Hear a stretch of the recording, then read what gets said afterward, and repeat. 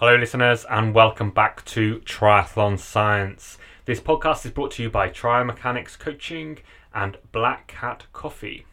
Black Cat Coffee is an independent roaster that will send out some beautifully freshly roasted coffee for you, whether you're into espresso and would prefer something maybe a little bit darker, a little bit Brazilian to give you a nice chocolatey kick through that flat white, or whether you're getting into a bit of filter and you fancy something nice, light, a little bit fruity. Black Cat Coffee will have you covered. Not only will they have you covered on the coffee side of things, but they'll also sell you the things to make it in. It's often a misconception that you need to have expensive high-end espresso equipment to make fantastic coffee, but actually my favourite cup of coffee, which tends to be a kind of longish, either black or with a tiny kind of dash of cream in the morning, tends to be something I used to make with an espresso machine until I came across the idea that essentially Americano, which is really just espresso that has been watered down, is definitely not only not the best way of making a nice long black cup of coffee, but also it tends to, as I say, you're diluting the flavours. You're not really getting a lot of that fruitiness that you can get from some of these coffees. So I moved over to using a V60, and now I've moved on to using something called the Clever Dripper, which is a combination of a V60, which is the kind of a conical essentially percolation method, or pour over method, where you put the water on top and it gradually works its way down through the coffee, extracting all the flavour, and a combination between that and immersion, which is a little bit like a French press. So you put the two together and you get the Clever Dripper. It gives you a fantastic cup of coffee in the morning, definitely something worth experimenting with. You can get all of that and the coffee off the Black Cat website. So check them out, have a look. Hopefully we'll be getting a discount code for you soon that you can essentially, should be able to get a bit of money off your coffee. You get free postage over £25. So give it a look, check it out, and get some great coffee, because we know that coffee and triathlon and running and these things go together like peas in a pod. So on to today's show. We are focusing today on running.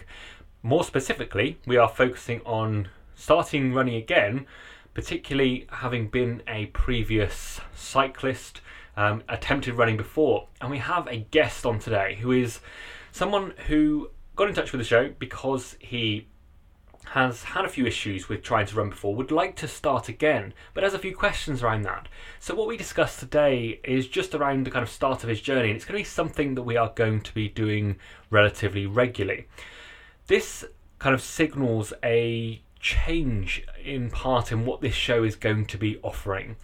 I'm trying to move away from the slight monotony of me just standing here discussing various bits and pieces, discussing things that I find interesting, moving towards offering individuals the ability to not only ask questions, but also kind of put into what the content of the show is really about. Because at the end of the day, what I want this podcast to be is to fill a niche, fill somewhere, a gap that that can make it useful. Because there are so many good quality podcasts out there to get so many different ideas from. We've got fantastic podcasts looking at the science, speaking to the researchers. And I want this podcast to be useful. At the end of the day, that's all it's there for, is to provide information and be useful and hopefully help you find something that may help you improve at your sport. So we're going to move on today to the interview with Matt, and hopefully if you are newer to running, or if you are getting maybe the injury issues that Matt describes, hopefully these the little elements that we mentioned in the podcast might just help you through those things. If you have any questions to ask regarding this, please ask via Twitter. Is probably the best place to ask, and hopefully we can then address them on future shows. Thank you very much and enjoy the interview. So today on the show we've got Matt. So Matt has agreed to be our runner who is getting back into running after a bit of an absence, and we're going to use this as an opportunity for Matt to basically ask any questions that he's got about getting back into running, trying to go over a little bit about why, when he was trying to running or get into running before, there was a few issues, so that hopefully we can stop him getting those same issues this time. So Matt, if you could just kind of introduce yourself and then give us a little bit of information really about your kind of sporting background. Yeah, no problem. Thanks, Tom. I'm Matt. My sporting background is predominantly cycling. So for 4 or 5 years, I concentrated on time trialing. I was training between 10 and 12 hours a week and competing regularly. But 2 years ago, we delightfully had twins, on top of already having a son. At which point I decided that I couldn't invest that amount of time in training, so reduced it down to maybe just a few hours a week. And then during the winter of 2018 and 2019 and into 2020, I decided to take up a bit of running, just because it seemed to be much easier to fit into a schedule, and just took up less time really than cycling. I was running probably maybe 3 or 4 times a week. Each session would be maybe just half an hour. But as time progressed, after maybe 4 or 5 weeks, I started getting lower leg pain below the knee, predominantly down the left side of my left calf, and on the right side underneath my calf, down towards my Achilles. And this progressed and gradually got worse. I ended up taking some time off, reduced my load, but in the end got to a point where my left leg became non-weight bearing as the injury progressed, and I landed up kind of shelving running. And as the weather got better thereafter, I started getting to cycling a bit more. But I thought, I'd like to get back to it. I really enjoy it. I find running very, let's say, honest. Less reliance on technology, other things. And it's just you out there, and I quite like it. So yeah, I just want to get back into it, and just got some questions about the best way to get back into it, how to progress, and put a plan together to reduce or certainly minimize the risk of injury moving forward.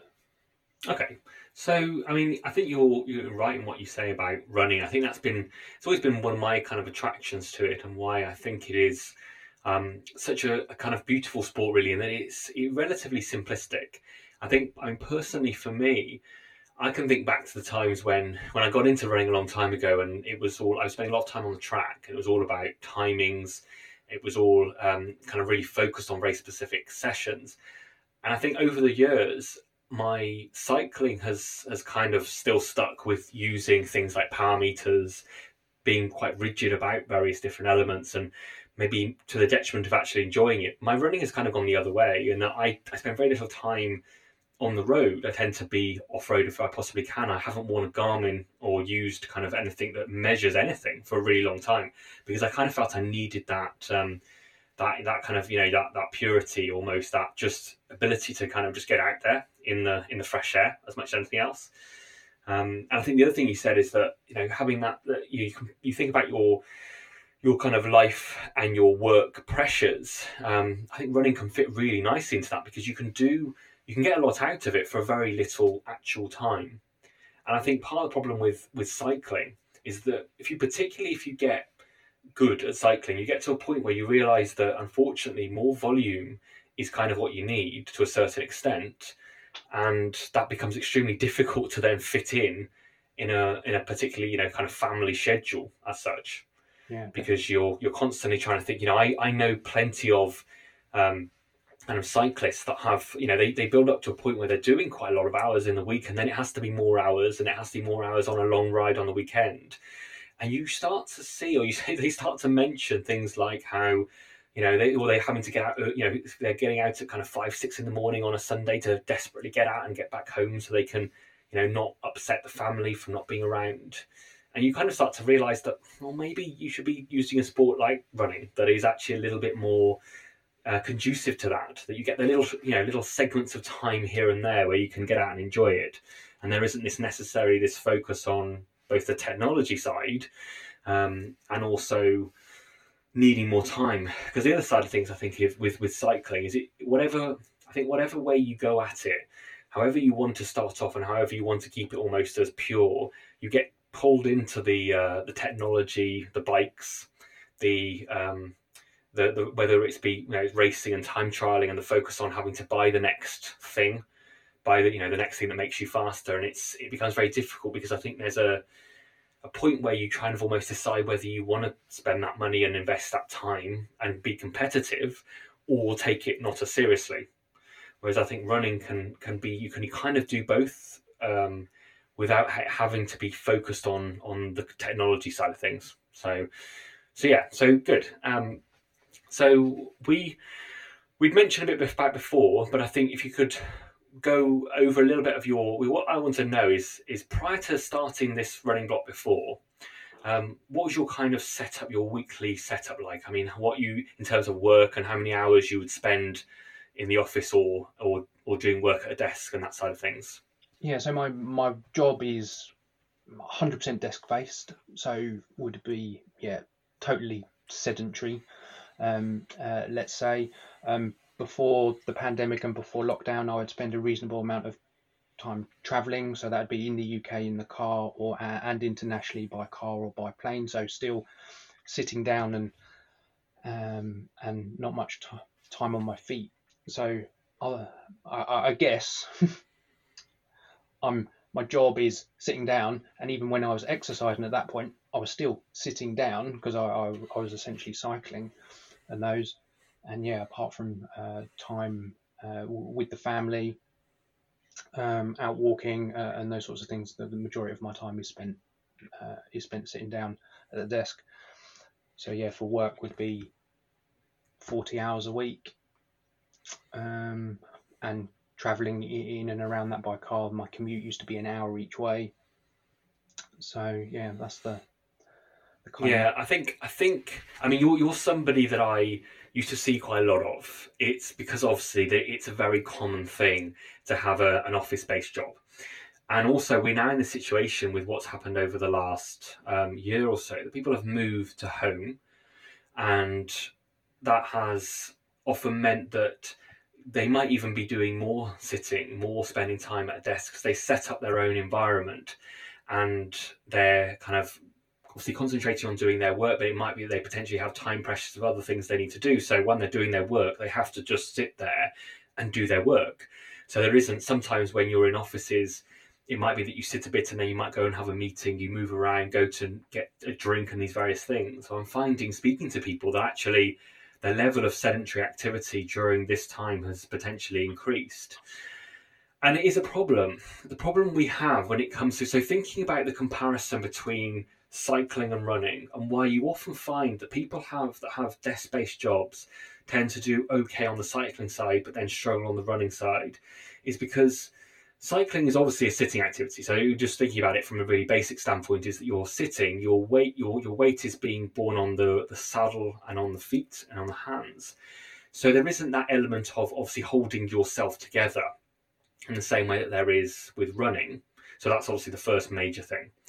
The second major thing, the problem I think we often sometimes kind of almost misunderstand with running, is that cycling as a comparison is you're sat in that position and you're applying a relatively small amount of force over and over and over again. I think it was always quite interesting how the idea or the kind of using things like weight training becomes a big argument in cycling, because if you actually look at the data, because you're using such a small proportion of your absolute muscle strength, the logical argument is, well, why would you need to weight train?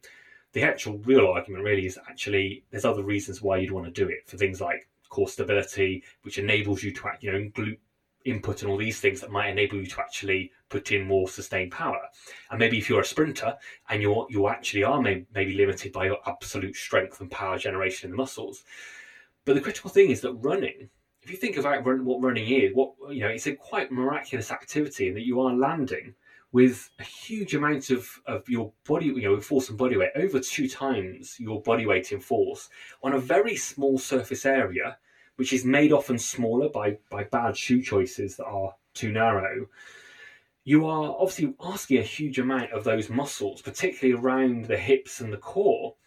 And the problem is obviously if you spend a significant amount of time a day sat in a chair, particularly, unfortunately, it's even worse if you're sat in a kind of ergonomic desk chair, something that was probably often sold to people as being a real positive thing. It actually can make the situation worse, much like wearing an orthotic can eventually make the foot relatively weak and not really functional.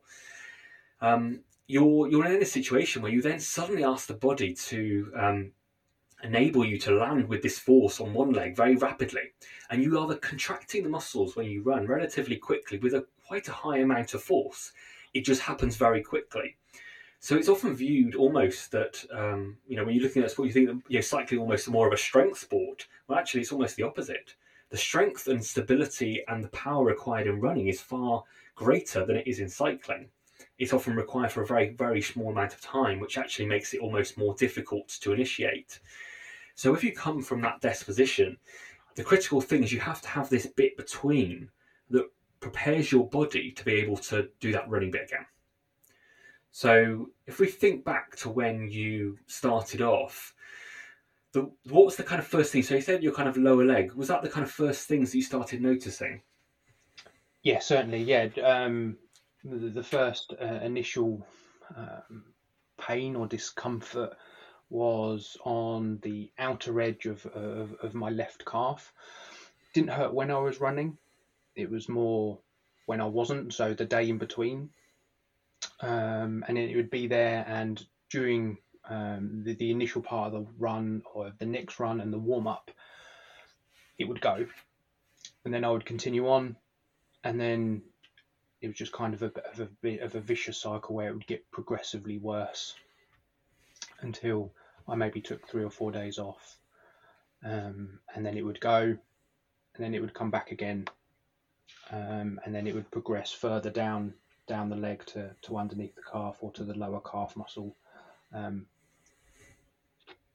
But okay. Just the way that it progressed, but that was really the only side. Left side was worse than the right side, but that was really the only sort of thing that materialized early on.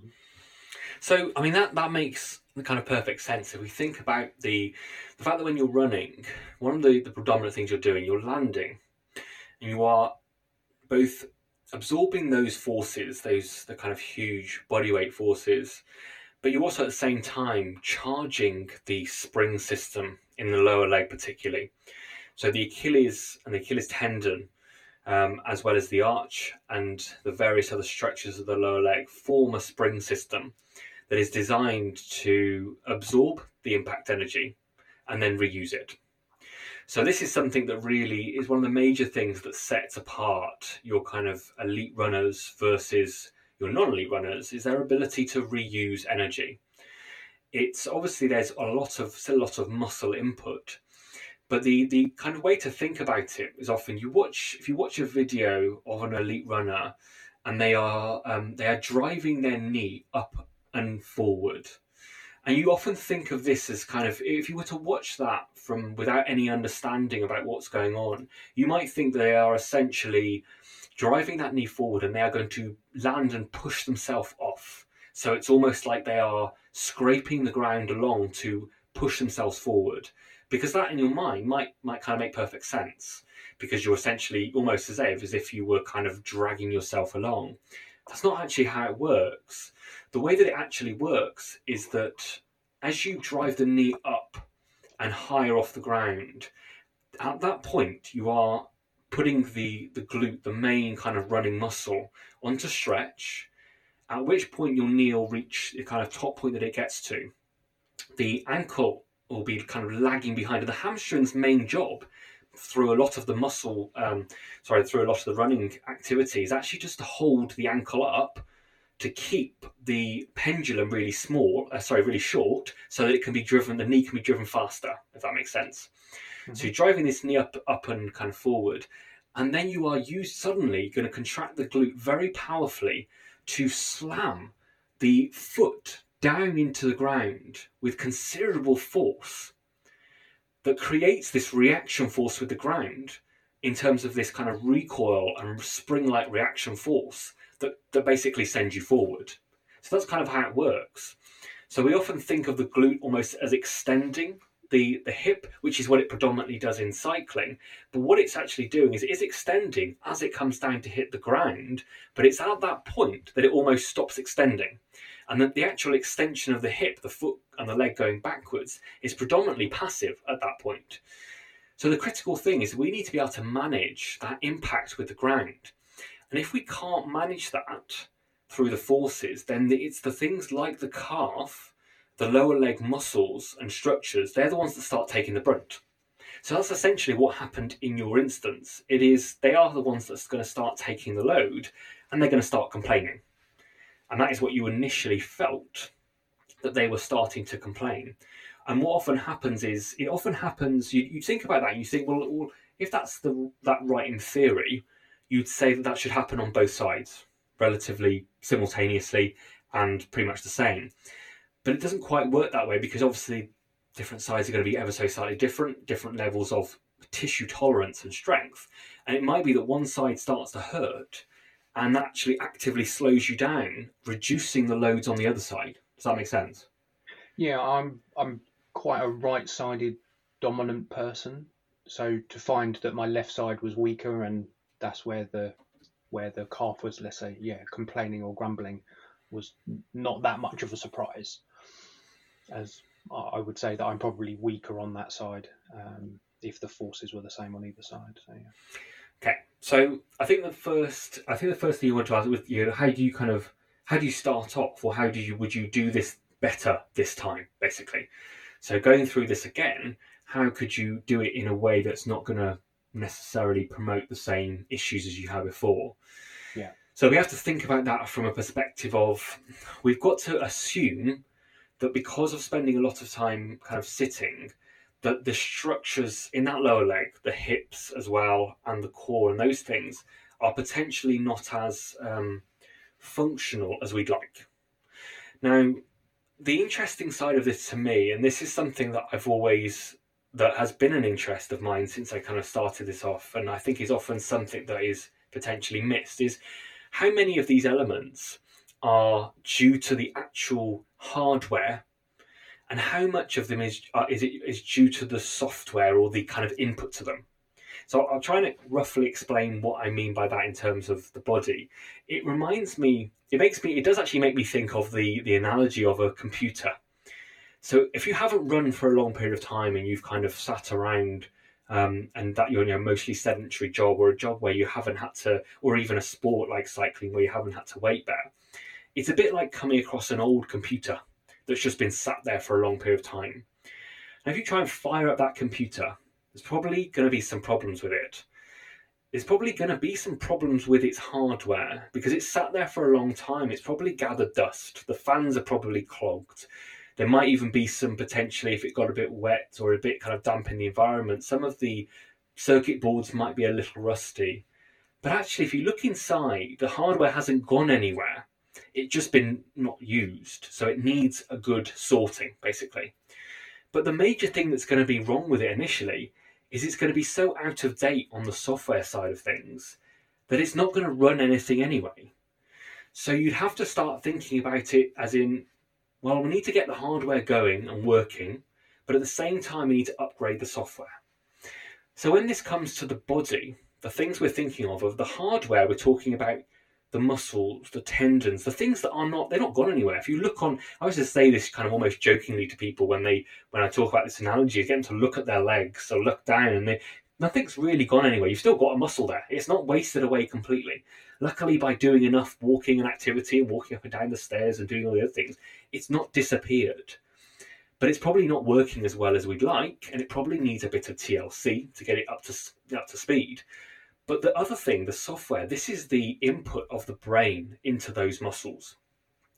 And it's kind of encompassed in something called neural drive, which is the nerve input into that muscle. So this is a phenomenon that's often seen and reported and studied in weight training. The analogy, or the way I used to describe it, is that I remember going, when I used to live in Leicester, and I was at even though up until the point I kind of left, I used the university gym. And I'd always say that one of the best ways you can see the impact of neural drive was if you go to the university gym at the start of freshers, so the first time the freshers have arrived in September, and you watch all these kind of young lads crowding around the bench press machine. And generally, they kind of strip of wind, they've got no muscle on them at all to speak of. And they're all seeing who can bench press what. And generally, they all can bench press nothing, in that they can barely lift the bar. So they're all kind of crowding around and lifting pretty much the bar. You go a week later, And some of those lads will be lifting 40, 50 kilos quite easily. Now, they haven't acquired any miraculous muscle in that time. What they've done is they've done an activity they've never really done before. And that has actually sent a signal to the brain to say, input into these muscles, so in that case it would be the pecs and the chest muscles, we need more recruitment of the fibers that are there, please. And that has increased the nerve signals that are being sent to that muscle when you consciously say, I want to push up this bar. That means those muscle fibers have been, or more of them have been recruited, and suddenly strength has increased. Does that make sense? Yeah. So that is that software. That is the upgrading the software. And that's something that happens really fast. And this is why it's something I've always been a fan of, why I've argued for it, because I still don't necessarily believe that a runner needs a lot of absolute muscle strength, because we know that we've got runners that are, a great example of this is someone like Mo Farah, who actually, you look at him and he has no muscle to speak of anywhere. There isn't, if he needed more muscle strength is really a function of the cross-sectional area of the muscle. In order to be strong, to be that strong, you have to have you increase the surface area. That's the best way to increase your muscle strength. Well, he clearly doesn't need any absolute strength, but yet I bet he could probably lift a lot heavier weights than most people could, because his actual neural drive to those relatively slender muscles is very high. But the great thing about that is that software upgrades can happen really fast, but you have to give the signal and to be able to do that, and you have to give the brain a chance to respond. Okay? Yeah. So the premise behind that is, well, how would you do that? Well, the key element for that increases neural drive is frequency. So the more frequently you do an activity and use a muscle in the way you want to use it, the more rapidly you will increase the neural drive required. And it also puts you in a situation where if you're using it frequently but not overloading it, you don't do the kind of potential damage or the perception of damage that causes that pain and those things to actually start hurting, and particularly in the lower leg. Okay? Yeah. So for you, the key to starting off is frequency, but also making sure that you're not doing too much that overloads those relatively sensitive structures. Now, if we were thinking about, so let's say you were to go out for a run based on your cycling background, what kind of length of run might you go out for initially if you were starting off? I'll be looking at 20 to 30 minutes, probably. Okay. So that to me, and probably most people that are listening, sounds a relatively conservative or relatively, that's reasonable. Particularly if you've been a cyclist, you're probably used to doing, you probably wouldn't ride for less than an hour, because you wouldn't want to get all your kit on to ride for less than an hour, even if it's indoors. So starting off at 30 minutes sounds pretty reasonable. But what if I said that actually, if you're starting off and you haven't run for a while, 30 minutes could be massively, potentially even 3 times or more too long to run for? Because the key is that these structures, as I say, are quite sensitive. They are not really ready to go yet. And that actually, even running for, say, 5 minutes could have that beneficial impact, but not necessarily cause the overload. Okay. So at this point, the bit I want to mention about is a set of research by a fantastic researcher called Keith Barr, he's one of those people that's been doing this research for a long period of time, but then recently, I think it's always the same story. It gets picked up by someone, then does a magazine article, and then it becomes kind of front page news in the kind of running world. And his research is all focused around collagen, particularly how to kind of lay down and improve your essentially the collagen fibers within areas like the Achilles tendon. And the reason he got to kind of prominence recently is he did a study where they measured what would happen if you ingested gelatin and a little tiny bit of vitamin C about an hour before you ran.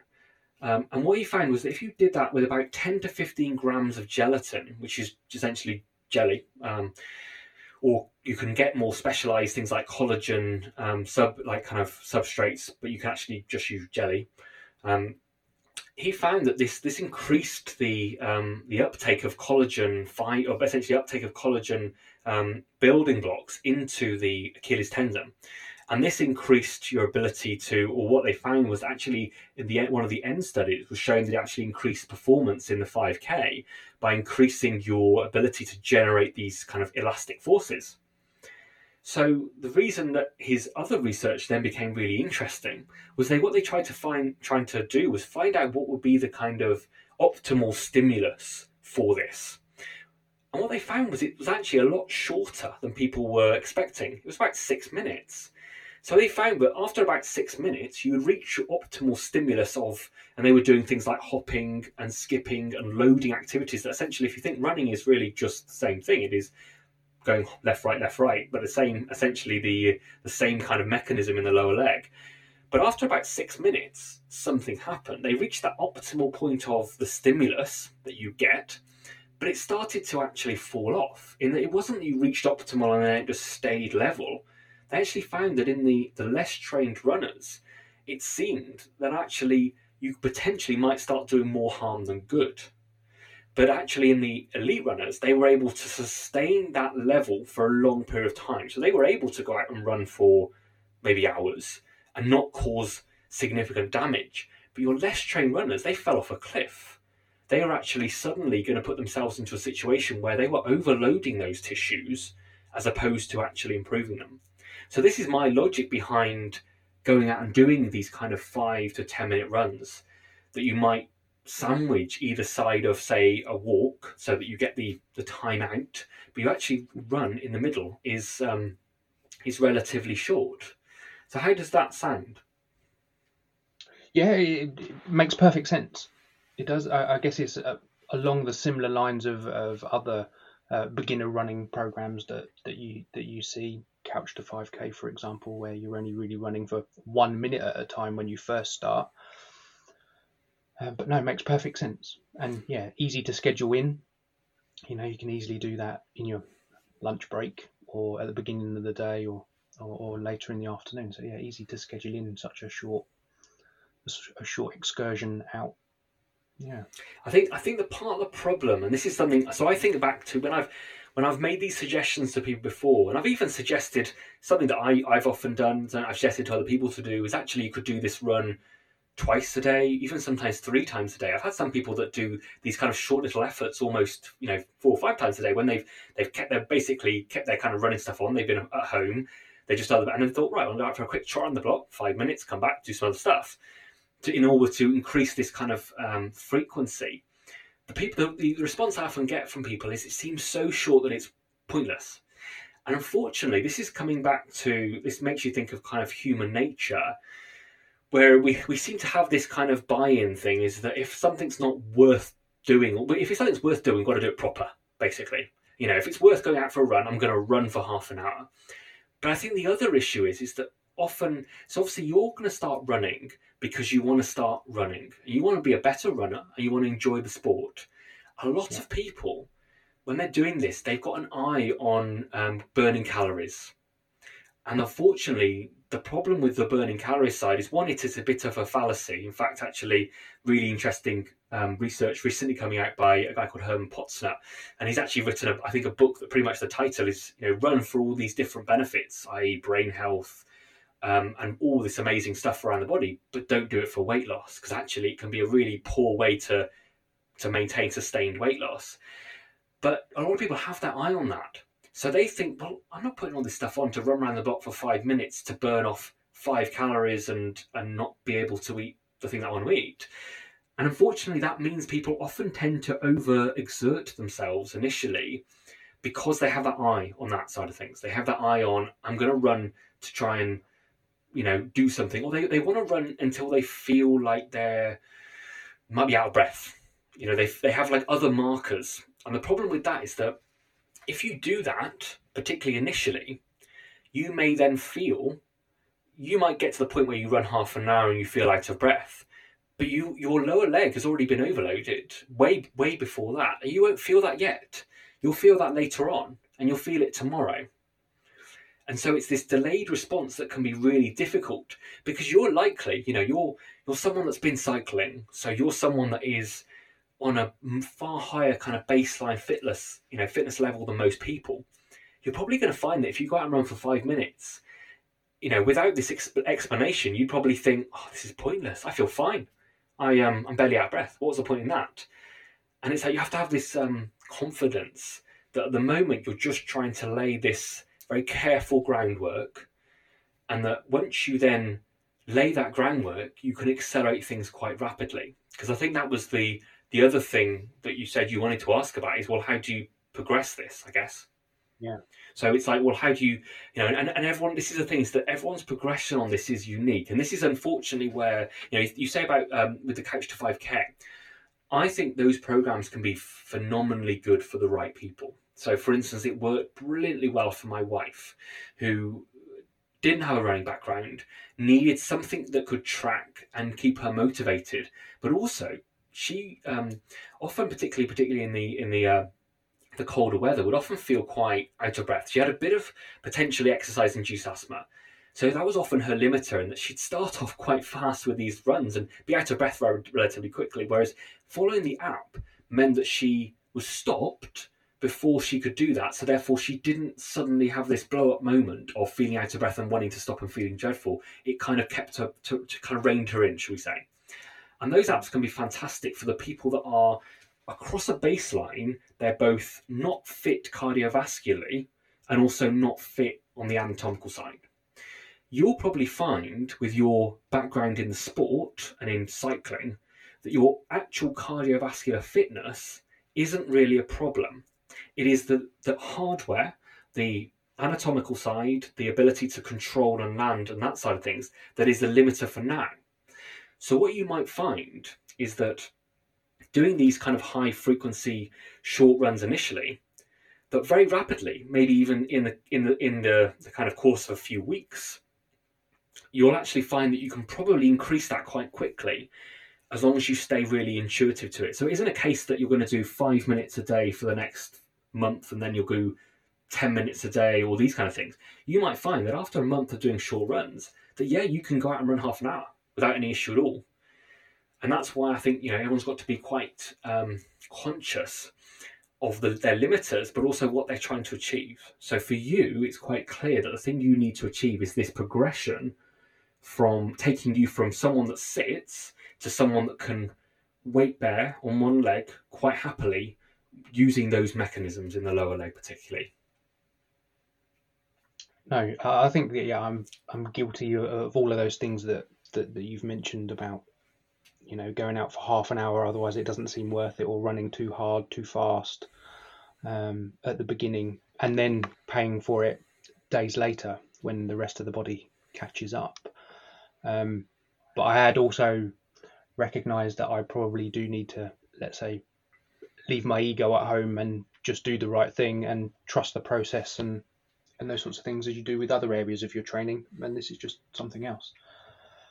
But so it makes perfect sense to do that and trust the process, and it'll all come together in the end. I think, the thing is that at the end of the day, one of the things that I find most interesting about sport is that it's can be a very obvious a way of looking at the human psychology, should we say. I think sports psychology, I almost feel like sports psychology is missed, or a misrepresentation, because essentially it's psychology.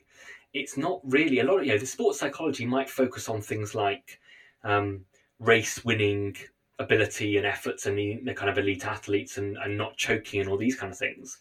But actually, all of these sport elements often bring in elements of our actual just basic human nature and the way that we think about things. So the way that I kind of mean this is that I think about, and I often with these things, at the end of the day, we only, the best thing we often know, if we're very conscious, is ourselves.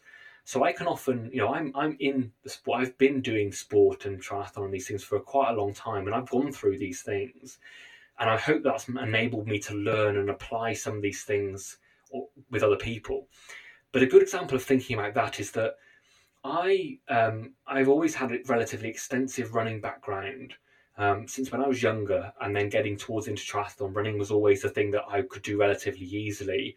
And I have been in a situation where I've run significant, I've run 100-mile weeks quite comfortably, and I go out for 2 or 3 hours on trail runs. But I, particularly recently, have gone through periods where I haven't run almost at all, partly because of trying to find the time, partly because of focusing on things like cycling, where I decided I'd found something. Like recently it's been Zwift racing. I found something I quite enjoyed doing, and it's taken my time, and therefore I've actually just focused on that. Well, if I was to go out and run now, I may have that extensive running history in the back of my mind, knowing that I can easily run marathon distances, or I could. But if I try to go and run now and run for more than maybe, or even if I tried to run for half an hour, I probably would struggle. I'd probably struggle that day, and I'd probably struggle the next day and the next day. So unfortunately, when it comes to that kind of software, when it comes to that input, it's very much easy come, easy go. And I think we often, as I say, we have that ego, that thing that drives us in the back of our mind, that makes us think, well, I did this before, or I'm fit, or I can do all these things, so therefore I should have no issue with this. And unfortunately, that's not quite how it works, is it? No, certainly not. And I think we have to, the most important thing when we learn a new to us skill, or a skill that we haven't done for a while, is that we have to check that ego completely and just be. You just have to look at children. Young children don't have egos as such, and they just do, and they will try things, and they will experiment, and they will fail, but they will also not presume they can do things necessarily that they haven't recently done, and their brain doesn't tell them that they can do. They have to test it a little bit and see, and then test it a bit and see. And I think, unfortunately, humans, and athletes in particular, we often get caught up in the narrative of what I used to do, or what I could do, or what I did when I was a kid, and forget that the big gap of time that we might have had between then and now is so large that it has actually changed us as a person. It has changed particularly how we move. But the fact that actually the hardware is still there. So I think we have to look at it from both sides. I think I've had people that wouldn't attempt some of that stuff because they presume that gap has meant that the hardware has disappeared, that they could never do it, and what's the point? But it's finding that balance between knowing that the hardware is there, but you need to try and basically bring it back up to speed, but carefully. And when you know it's up to speed, then that's the point where you can start to kind of push yourself a bit. And I think that's the best way to kind of start off and enjoy the sport, as opposed to risking having the same kind of problems again. No, it all makes sense, and I think it's a good sort of framework, let's say, to follow. Just little and often to start with, and progress it from there. See how it feels. I guess quite a lot of it is to see how you, not necessarily how you feel in the run, but how you feel after the run and the next day, opposed to how you actually feel when you're out on the road. Yes, which will tell you more about what's going on. Yeah, I think the other thing about doing the shorter runs as well is that just because the run itself is short, it doesn't mean the preparation or the post-run kind of essentially warm down or that side of things needs to be that short. So this is often the thing, is that we view the kind of warm up and the things we do to prepare for a run as the kind of, the starter, shall we say, and the bit at the end is like the dessert, and we presume that the bit in the middle, the main course, has got to be far bigger than those two. And that's actually not the case at all. And actually, in this situation, it's okay that we might do more preparation. And this is what I do with a lot of people that I've seen, that I can give a very designed program to prepare them to run, is when they start off, particularly if they are kind of in this retraining phase, that preparation phase before they run might be 10 to 15 minutes long. The run might be only 5. And the kind of post bit where they can do a bit more of the mobility stuff, having warmed up and having moved through those positions, that might be, again, another 15 minutes. And that as the run gets longer, the whole session gets longer. And then often what happens is the preparation phase can gradually be tapered down as you become, you refine things, but also you get to a point where you might not need to do certain activities, certain kind of positions or movements or exercises as many times because you are getting used to them. Does that make sense? Yeah. So, is there anything particular that you'd recommend doing before you run? So I like to think of it. I mean, obviously, the ideal is to have something more kind of targeted. I do like to. So when I see people, I often give them exercises, particularly around the hips, tend to be the main focus area to try and almost activate, particularly the muscles on the sides of the hips. So the movement I quite like is called a hip hitch or a hip hike. I quite like. It's just quite an easy move to do, where you essentially stand. So you stand kind of side on a step, like you're kind of stairs, holding onto something, and you essentially. So you've got one foot stand. So let's say it's the left foot standing on that step, and the right foot and the right leg is kind of dangling off the side. And you gradually drop the leg down, kind of tilting the pelvis, and then you bring that leg back up by pushing down and contracting the muscle that is on the left side of the hip. So it's quite a difficult activity and movement to explain without having someone right in front of you. That's why it tends to be something when I do in person. But that's quite good at starting to activate the sides of the hips. There are other ones, and I have often, when I haven't been able to see somebody, I often prescribe, there's a 10-minute YouTube video that I've always loved. It's a little kind of hip and thigh Pilates. And what I'll do is I'll put that as in the show notes so people can have a look, and I'll send that to you to have a look at.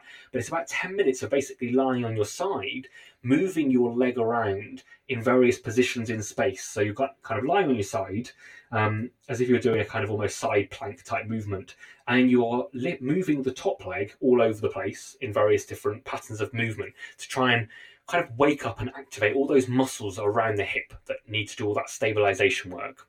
So I quite like that stuff. Then going from that into doing things like kind of deep, nice walking lunges, kind of opening up the hips. So you're not stretching, so you're not holding a stretch, and you're not pushing into anything to really kind of stretch on a muscle. You're just, I want to call it opening up the hips. Opening up the hips in a way that you're going to use them when you run. So kind of having that knee forward, leg back, kind of opening up around the hips into a nice deep lunge.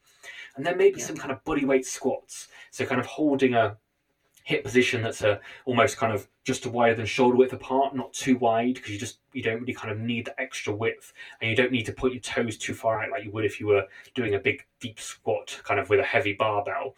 So you just kind of move down into that bodyweight squat, trying to keep your back nice and straight so you're not kind of rolling forward, but just kind of, as I say, it's opening up the hips, trying to open up those muscles and get things starting to move. And then the critical thing then is just starting off the run really easy. So you start off, the best way to start off is walking. So taking a nice walk and taking some nice big deep breaths through the nose. So what that does is by breathing through the nose, it enables you to stand up really tall, opening up the chest, holding a good posture that is critical for good running, holding a nice tall posture. Opening up that chest also fills the lungs, aerates the bottom part of the lungs, because that's where the blood is. When you run, your blood is generally pulled by gravity around the bottom part of the lungs. So you want to try and aerate down to the bottom part of the lungs so that you can get the air, the oxygen, to where it actually needs to be. So I often like people to start off a run, even when they're running, breathing through the nose. In fact, if anything, if you can build up to the point where you're doing the majority of your running carefully breathing through the nose, that's really beneficial, not only to keep you at a nice, relatively easy pace, but also to aerate the bottom parts of your lungs. So then obviously going into your run, and then after your run, it's basically you can do almost a reverse of the same process. So going through those deep lunges, going through the kind of deep squats into that, and almost, think about how much range of motion you had before and see if you can move into a further range of motion afterwards. So it's kind of warming up around the hips, going into those deep ranges of motion. And then the critical element, and I always say it's the most important rule when you finish running, is don't sit down for an hour. So whatever you do, don't sit down. Because when you run, you're using your hip muscles quite a lot. You're using your hip flexors, a lot of the muscles, as I say, around particularly the front part of your hip.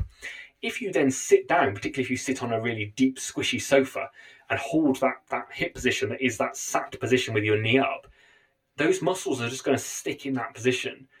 And they're not going to want to go anywhere. And that often I find is, you sit down, if you run, and then you sit down for even a few minutes, you try and get up from that position, and it really hurts. And that kind of shows that what the muscles didn't like what you just did, in that you basically, you did some work on them without giving them a chance to kind of loosen themselves up and relax down to their normal position. You sat down. And whilst there is still only tentative evidence that sitting causes an actual shortening of those muscles, it is a suggestion that, particularly if you do things like running, where you've been contracting that muscle over and over and over again, if you hold that muscle then in a shortened position, probably not going to do it any good. And in terms of obviously that length that you actually do need for optimal workings, it's probably not a good idea. So it's a simple thing, but actually it's harder than it sounds.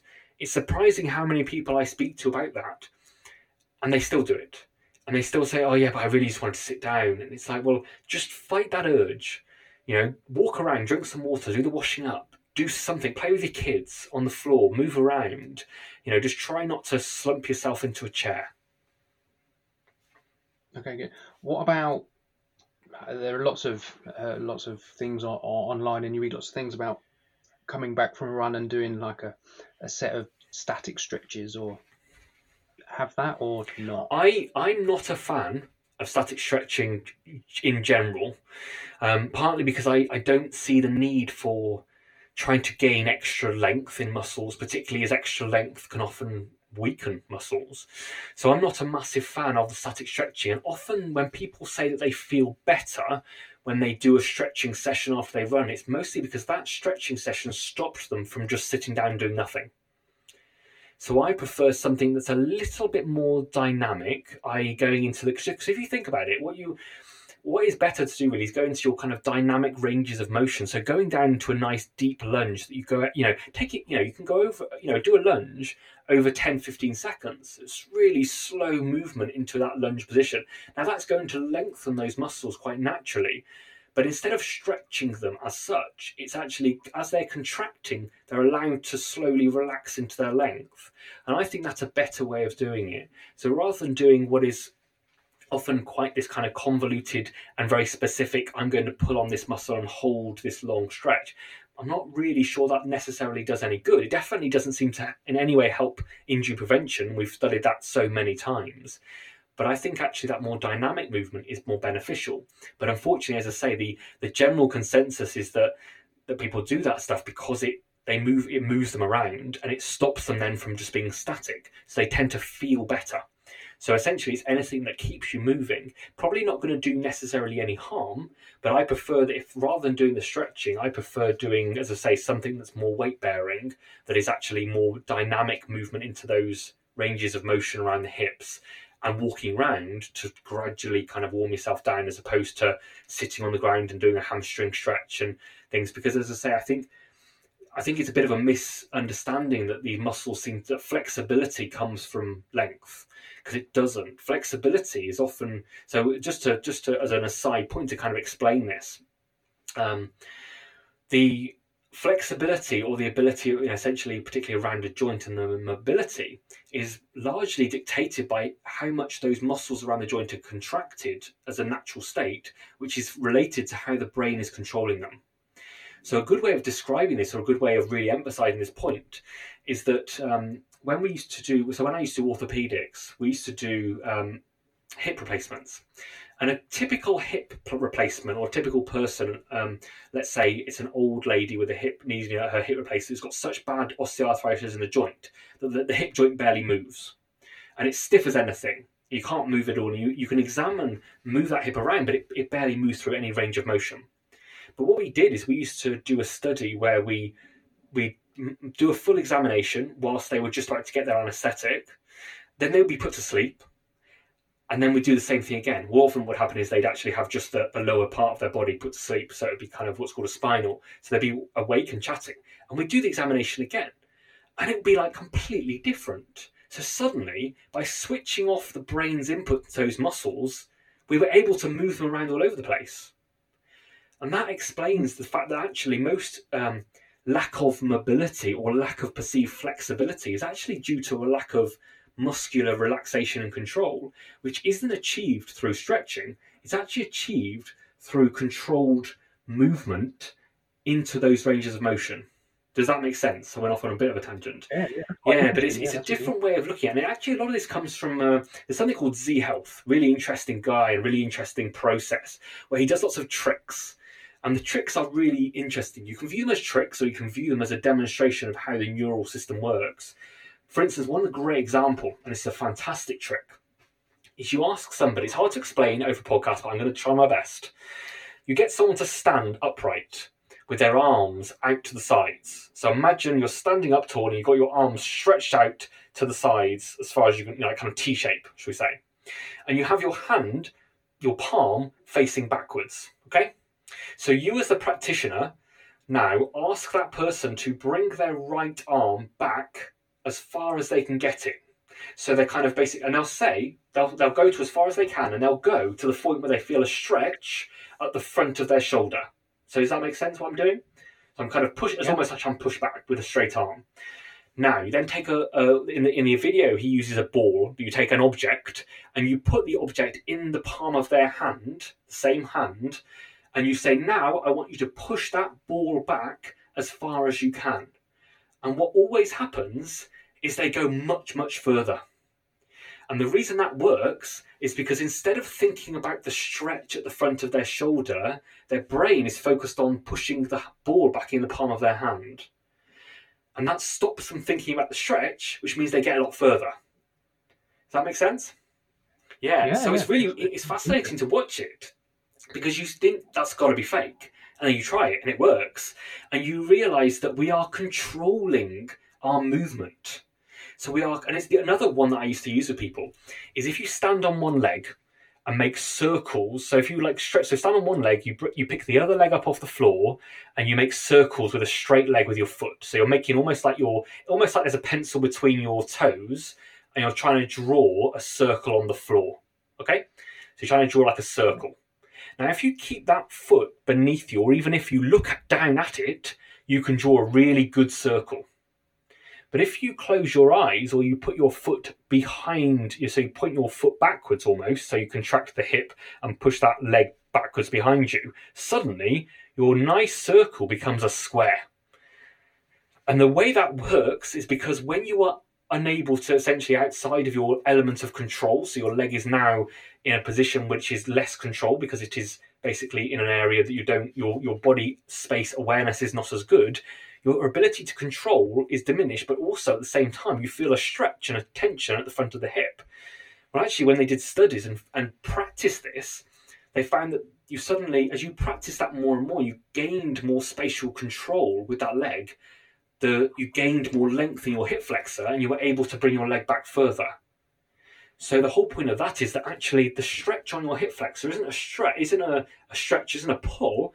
It's not passive. It is actively contracting to stop you going into an area where you are not controlled. So the more you work into those areas of lack of control, the more those muscles will relax. So it's a completely different way of looking at it. But taking that back to stretching, you can then see why statically stretching a muscle to increase its length wouldn't actually achieve that. And it doesn't. It doesn't really work. The problem is there's this confounding thing in that the stronger athletes, so let's say a swimmer, and their shoulders, they tend to be stronger, have more mobility in those end ranges of motion, and they also happen to stretch because it's a dogma that they've always done. So they then say, well, the reason I have flexible shoulders is because I stretch. Well, my argument is the reason you can stretch is because you have flexible shoulders, and the reason you have flexible shoulders is because you have strength and control in those positions. Okay? Yes. Yeah. No. It all makes perfect sense. A lot of these are problem with a lot of these are a lot of them are theory based. A lot of them are. There's always arguments either side of the coin. You could argue that by doing static stretching into your ranges of motion, you could achieve similar things. Personally, I've not seen that, and actually, I'd much rather have strength and control in a position than having length of muscle abnormally lengthened. Because the thing that I've often seen, I've seen it in my clinic on a good number of occasions, is I've seen floppy runners who are overstretched. They've done so much work trying to stretch out their ankles, which is a bad thing for running. Running needs kind of slightly stiff ankles. Swimmers that have got super flexible ankles because they've stretched them to death to try and increase their whip action in their ankle, they're floppy, they're all over the place. So actually, excessive stretching can sometimes make you weaker runner, i.e. too much flexibility, not enough strength. So yeah, definitely something to consider. But that's something we can definitely discuss in kind of future episodes, I think. Yeah, I've got loads of other questions on lots of other topics, but let's just concentrate on getting moving first. I think the best thing. So I think we'll leave it there for now. I think you go and have a go at the frequency over the next few weeks. See how you get on. See what starts to happen. We'll reconvene in kind of a week, 2 week, 3 week time when you've had a go at a few of those frequent runs. See how you feel, and then we'll be able to answer it, because the idea behind this, or the main idea really, is to kind of keep getting in touch, keep answering those questions, so that we're kind of showing this journey as it's going through it, rather than going away and doing this stuff and building up a load of questions at the end. It's kind of I want it almost to feel like, what would you do if you had to ask someone, if you wanted to know something, then, what am I going to do in the next few days? How does this feeling, I've now got this bit of ache here. What does that mean? What do I need to do about it? And how do I, kind of basically sort it out? Yep, no, sounds good. Fantastic. Brilliant stuff. Framework to work with. So yeah, I'll thank you for being on the show. Hopefully the listeners will find it interesting to start off with, and hopefully a few of them will also kind of follow along with this journey with you, if they've got that idea, that they'll kind of try and simulate a little bit of those things, practice those things of what you're doing, so that they can kind of copy, and then essentially it's like working with lots of people. So that's brilliant. But thank you again for coming on, and we'll speak to you soon. No, thanks, Dom. Thanks for your time. It's really appreciated. Thank you. Bye.